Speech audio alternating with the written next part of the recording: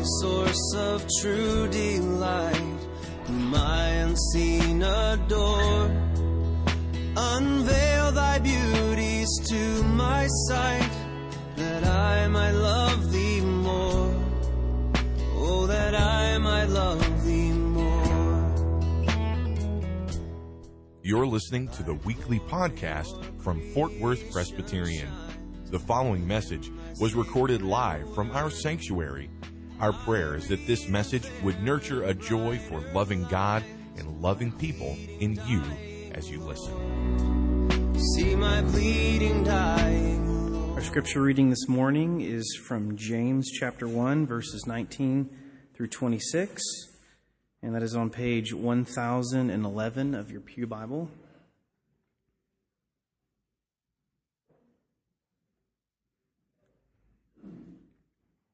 Starting with verse 19.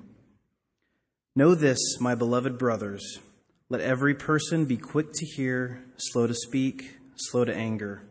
For the anger of man does not produce the righteousness that God requires. Therefore, put away all filthiness and rampant wickedness, and receive with meekness the implanted word, which is able to save your souls. But be doers of the word, and not hearers only, deceiving yourselves. For if anyone is a hearer of the word and not a doer, he is like a man who looks intently at his natural face in a mirror. For he looks at himself and goes away, and at once forgets what he was like. But the one who looks into the perfect law, the law of liberty, and perseveres, being no hearer who forgets, but a doer who acts, he will be blessed in his doing. If anyone thinks he is religious and does not bridle his tongue, but deceives his heart, this person's religion is worthless. The word of the Lord. Let us pray. Lord, we must have your wisdom. We must have your Spirit. We must have your blessing upon what we do, so that, Lord, we ourselves will not be hearers of the word only, but doers of this word. Bless us, Lord, that we may indeed walk in this law of liberty, that we may indeed fold ourselves within this perfect law. And Lord, that we will embrace it, that it will give us life, that we will submit to the precious gospel, the word of truth, and it will flourish in us and affect every way that we live. We pray it for your glory and honor. Amen.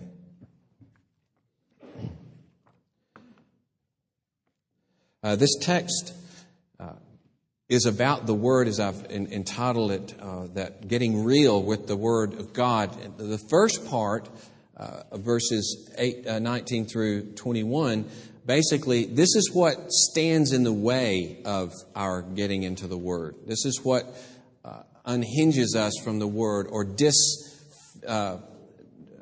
brings us into a condition, or keeps us in a condition where we don't receive that Word. And then he talks about the engagement with that Word in the next verses, and then ends with what should flow from that Word. So what inhibits this Word? Getting into the Word itself, and then what should flow from this Word is more or less the feel of this passage. I'll just remind you that this still is in the context of trials. He began this whole chapter with the situation of finding yourself in trials in verse 2, and that whole section ends in verse 12 when he talks about the blessedness of remaining steadfast in trial. Then after that, he uses the same word trial, but he turns it some and talks about it in terms of personal temptation. And how in the midst of our trials, in the midst of our struggles, we must never think that God is on the side of sin, or that God can be blamed for the sin that we have in the midst of trial. No, rather, God is the one who is always pouring out rich, good things to bring about obedience and life in us, especially the Word itself, as he ends in verse 18. We're even here because he brought us forth by this Word. And so he is not ever going to be on the side of drawing us to sin, creating some situation for us purposely to draw us into sin in any way. He is always working in every way, especially in His Word, to draw us after His will. And right on the heels of talking about this perfect Word, He says, be quick to hear. Be quick to hear. So this, in the first place, is not referring to being quick to listen to one another, though that is part of the Jewish background for this. But in the first place, he's talking about being quick to hear this word. And the flow of this passage will still be all about how we live out trials and the central place of the word in the midst of our trials. So, quick to hear, and he immediately goes to a subject of anger too, that on the one hand is quite prevalent in the midst of pressure and trial and difficulty, right? Anger, we can always point to some circumstance that caused us to be angry, the pressure that we have, the difficulties that we face, the frustration that erupts in anger so many times, the conflict that creates anger. So this is a great subject to deal with in the midst of trials. And he's going to play off of this and talk about the central place of the Word in helping us live out our new life in God. Now, this idea of being quick to hear, though, particularly about the Word of God. In fact, it's interesting, quick to hear, slow to speak, slow to anger go together. So that those who are quick to hear the Word are likely those who will not be quick to anger. Let's just talk about how those would go together.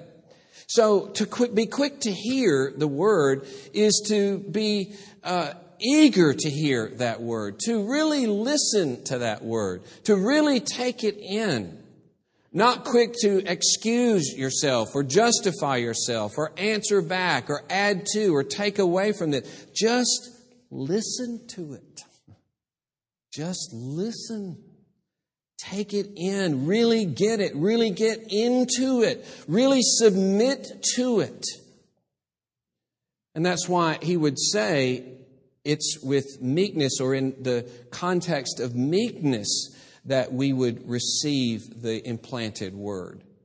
In the context of submission, in the context of humility, that we would eagerly take the word in.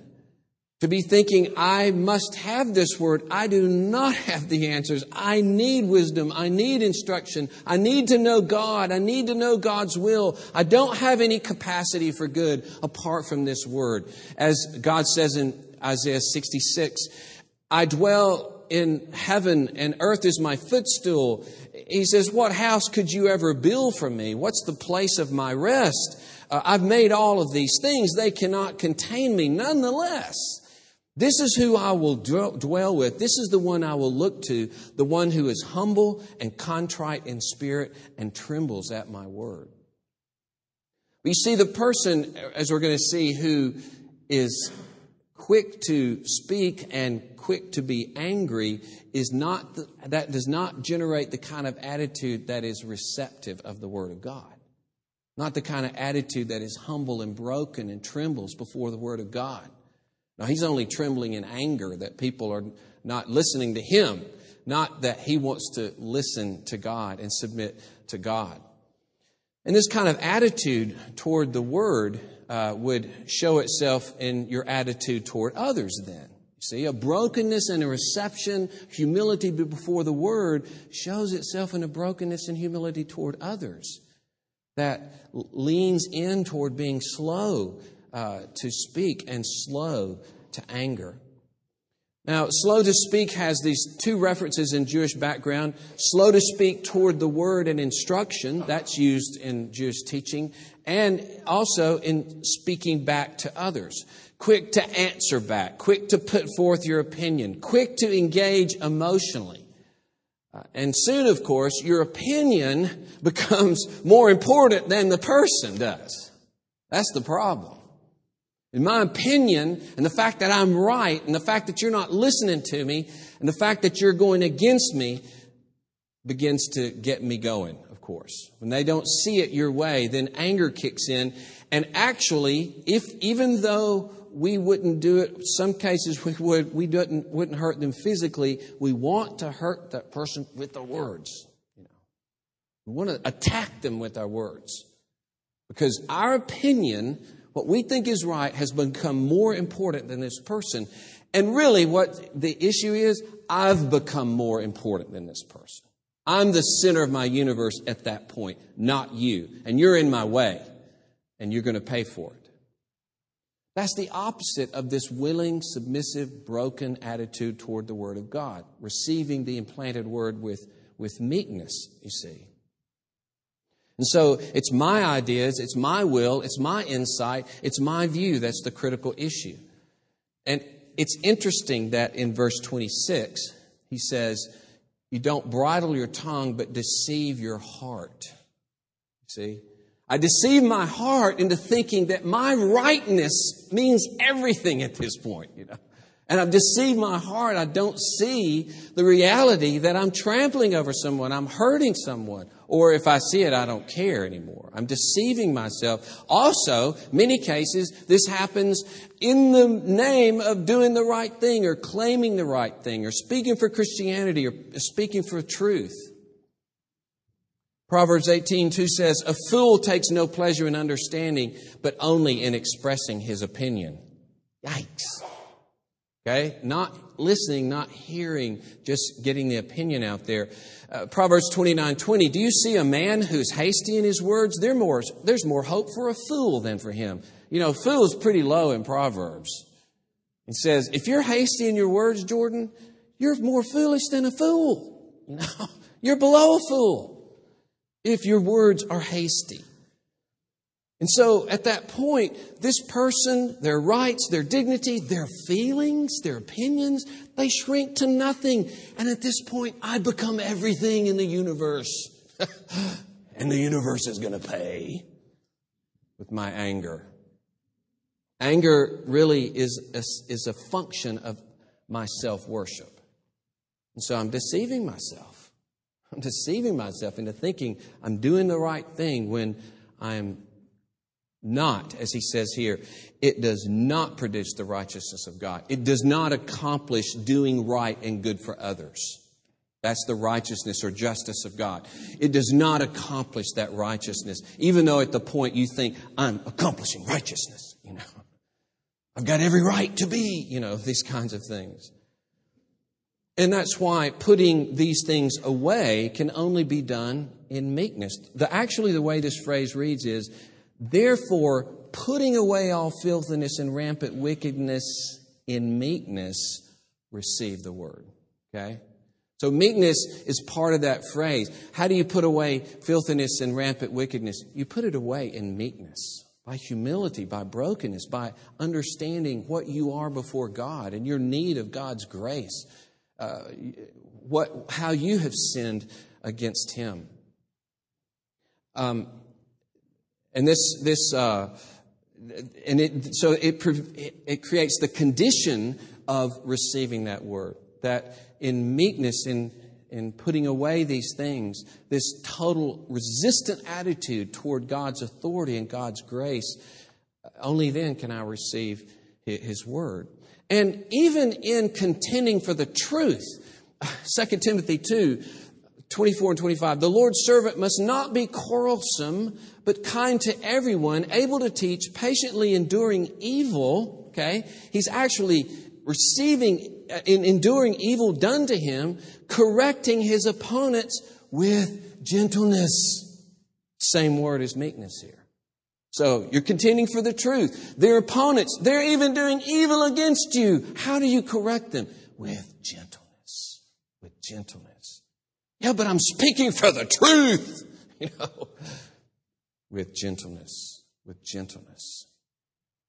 1 Peter 3:15, when they ask about the hope that is in you, and you give them a reason for the hope that is in you, you do so, he says, with gentleness and respect. The word is phobos, it's fear, it's honor, reverence even. There's a sense of honor and reverence and respect to this person and gentleness toward this person whom you're engaging to talk about the reason that you trust in Jesus, who is the meek one, right? You see how the message wouldn't quite get through? When you're speaking of Jesus, who claimed to be the meek one, who came on the donkey, it says in Zechariah, and fulfilled in Matthew 21, he comes on a foal, meek, and you're going to communicate it with anger? Not quite the way it needs to be done, right? And again, in Galatians 6, he says, if anyone's caught in a transgression, restore them with gentleness. Yeah, they've done wrong. They've maybe blown it in some significant ways. And they need to be restored with gentleness, Paul says. In fact, in Titus 3, he says, in a broad sweep, speak evil of no one, avoid quarreling, be gentle. There's a different word for this, so here's a double portion. And then he says to show perfect courtesy or perfect meekness toward all people. Show all meekness toward every person. And avoid quarreling and fighting and speaking evil of others. And this is interesting in Titus 3. He says, here's the reason. Here's the reason why we treat every person that way. For we ourselves were once foolish, disobedient, led astray, slaves to various passions and pleasures, passing our days in malice and envy, hated by others and hating one another. But when the goodness and loving kindness of our Savior appeared, He saved us, not because of works done by us. That's at the heart of this. Why do we treat people with that kind of honor and respect and gentleness? Because we know where we've come from. We know what we would be apart from His grace. We know that they're no different than us.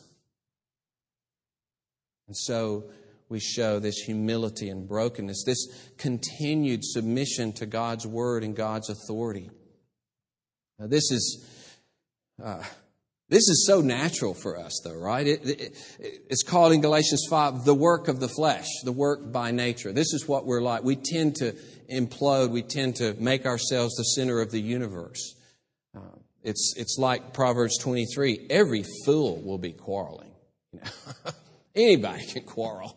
It'll separate you from anybody. You just join the fools, Darwin, when you enter into quarreling and strife and angry words. This anybody, but it's the fruit of the Spirit, Galatians 5, and this word is used there.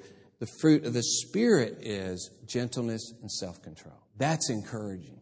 The Holy Spirit comes and takes hold of us and brings in our lives the very character of God Himself.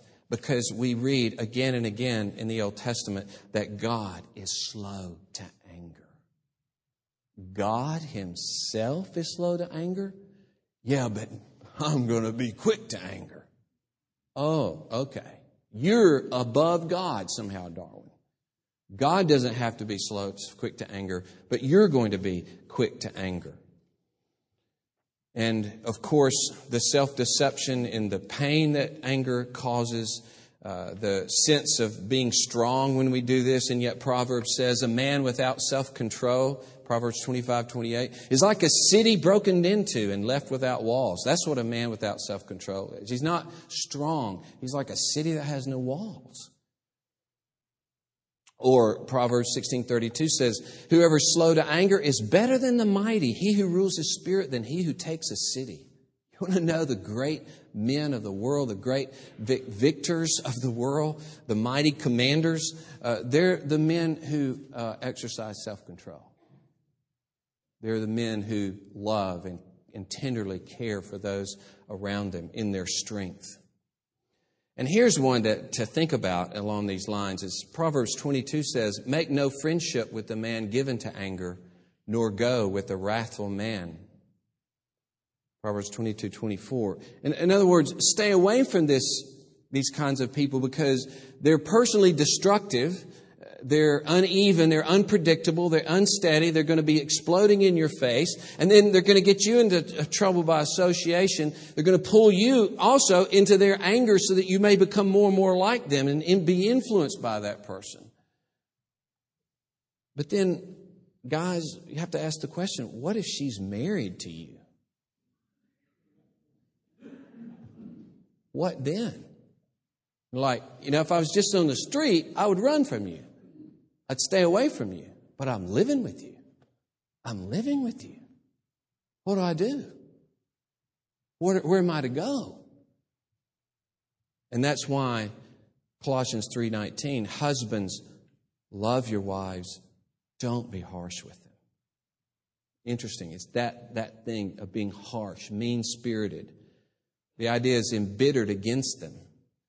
There can sink into a man a settled shortness and sullenness, and I would even include in that a lack of excitement.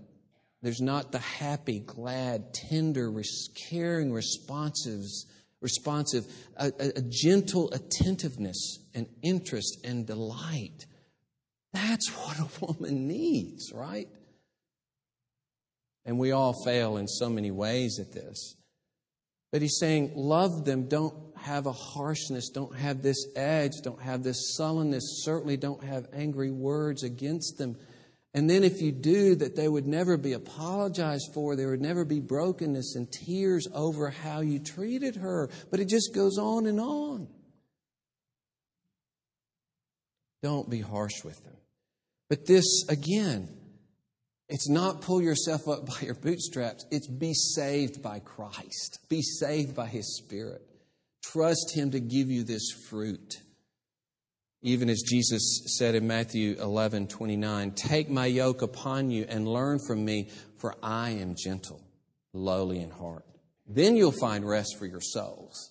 You take my yoke upon you and become conformed to my meekness and my lowliness, my humility. Then you will find rest for yourself, because that's what a human being is made to be strong in their servanthood to others. Dan McCartney in his commentary says, this does not mean that we exhibit, he coins a word, doormatness. Okay?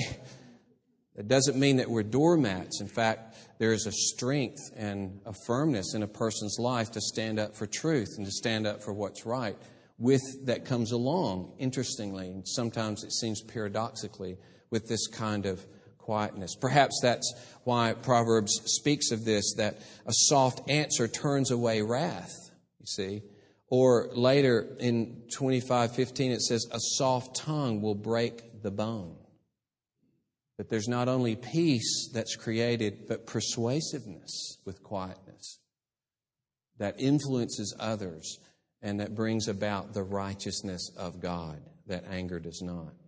Now, of course, if our anger was always about, for instance, if there was a healthy, rich anger in our lives because children are being killed, that's one thing. Because children throughout the world, to the tune of maybe 3 million adults and children, are being used and abused sexually. Now that's something to get angry about.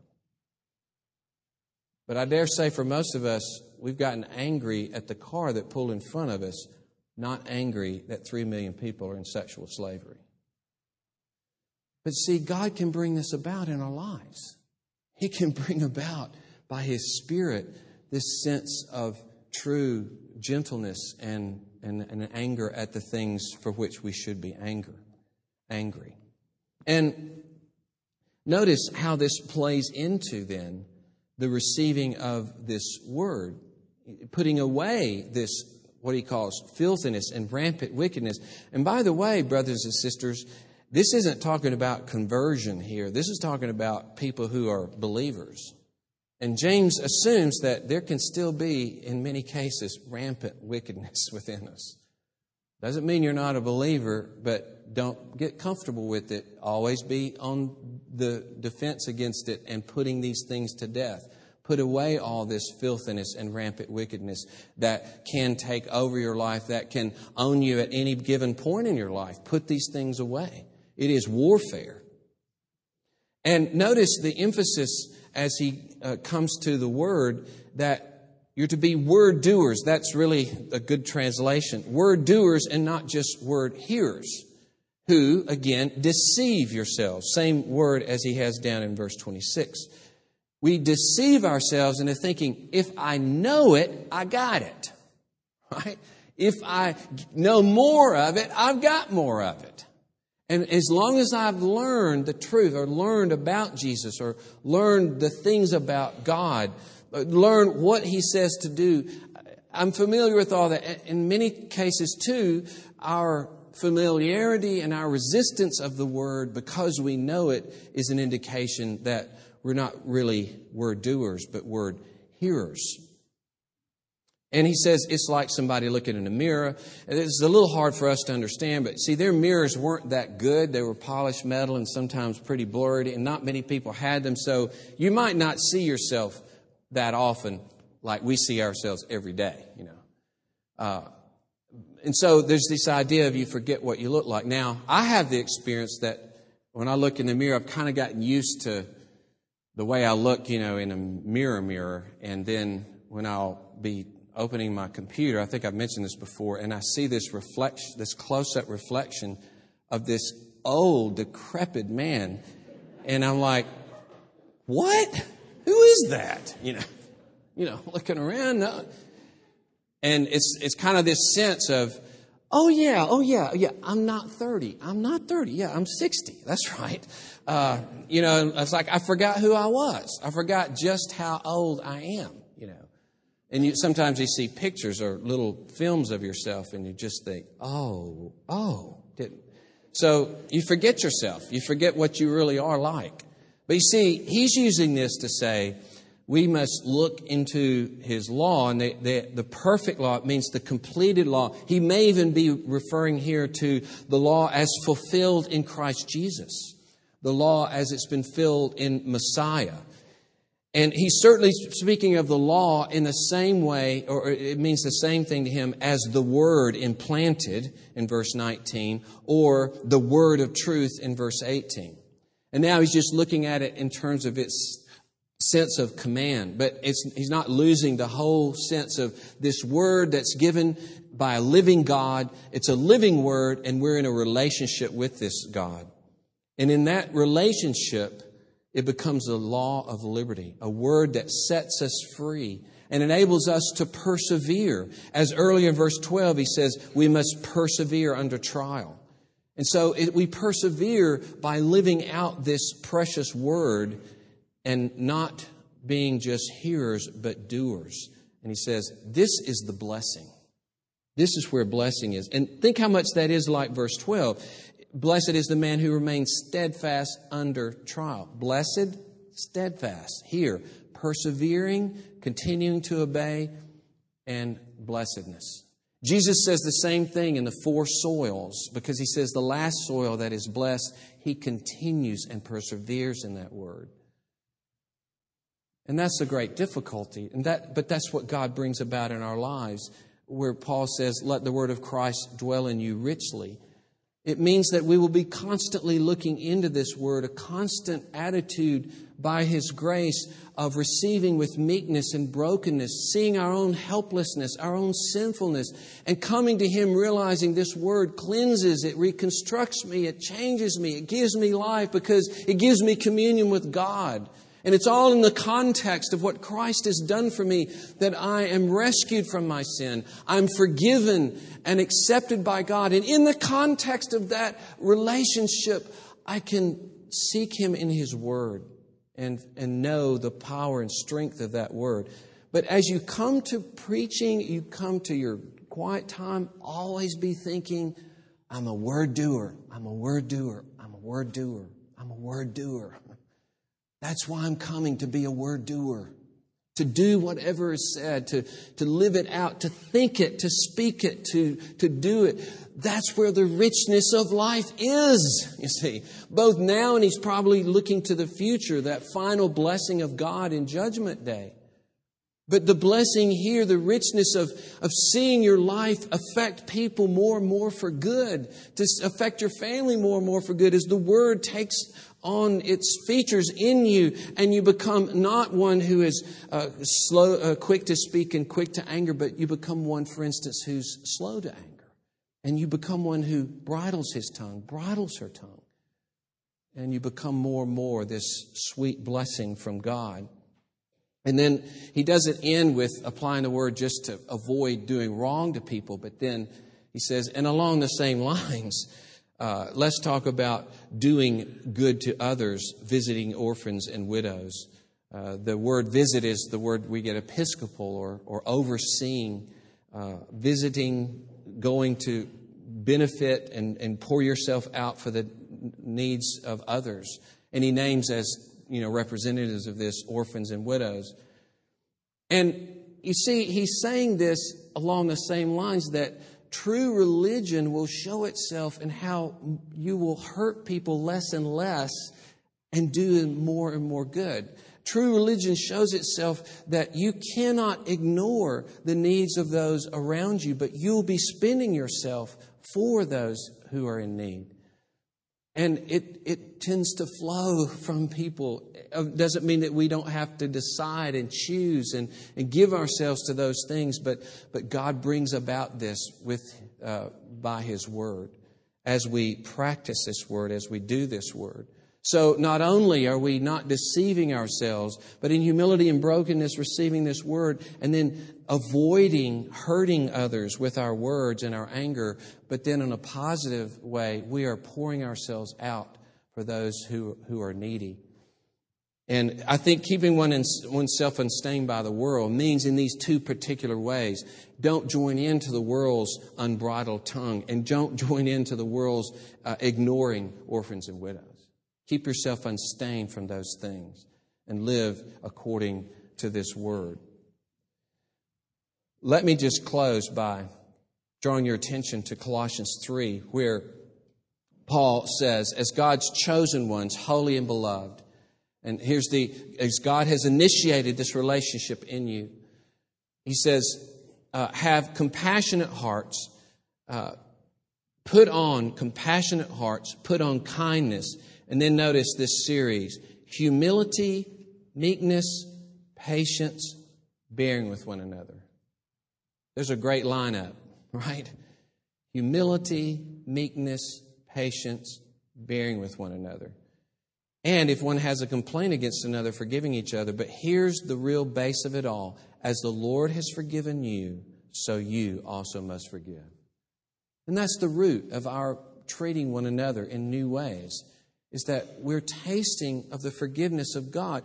We understand the extent to which we need forgiveness. We are amazed that He has accomplished that forgiveness with His own suffering.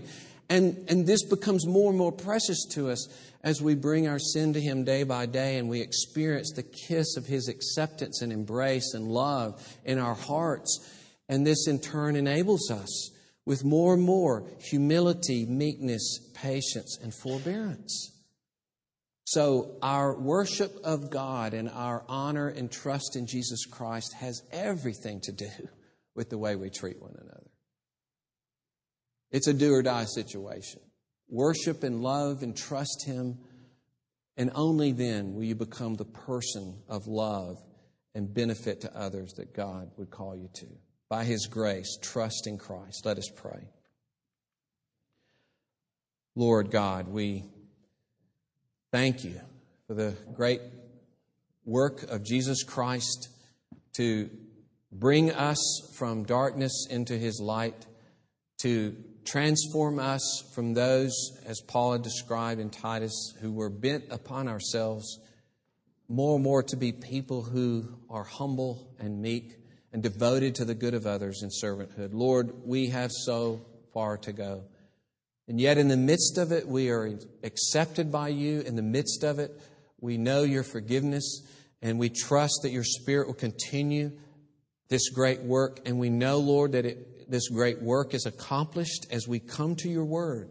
Make us men and women, boys and girls of Your Word, hungry for Your Word, thirsty for Your Word, dependent on Your Word, pushing anything aside that would stand in the way of our taking in that Word. And there's a beginning part, oh Lord, and then make us, when we come to that Word, not to just be stuffing our heads with knowledge, but as we do see the glory of Jesus, we do see the mighty acts of God throughout the Scripture, that then we will live out this new life in Christ, that we will live out Your salvation, that we will be doers of this Word.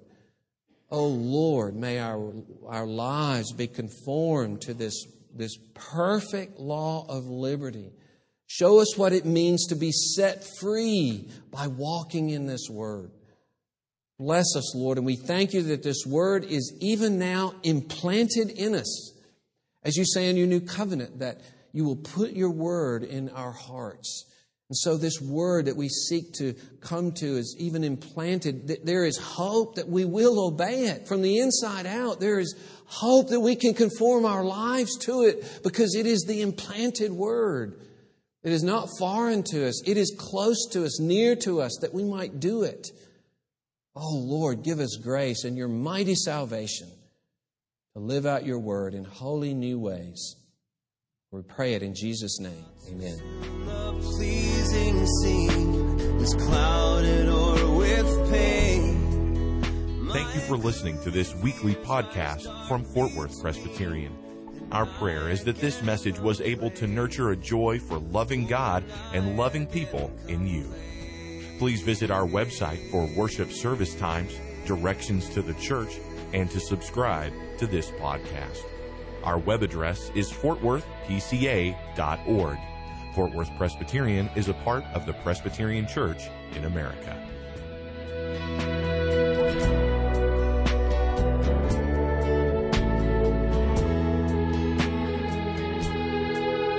Jesus, my Lord, my life, my light. Oh, come with blissful ray. Break radiant through the shades of night and chase my fears away. Won't You chase my fears away?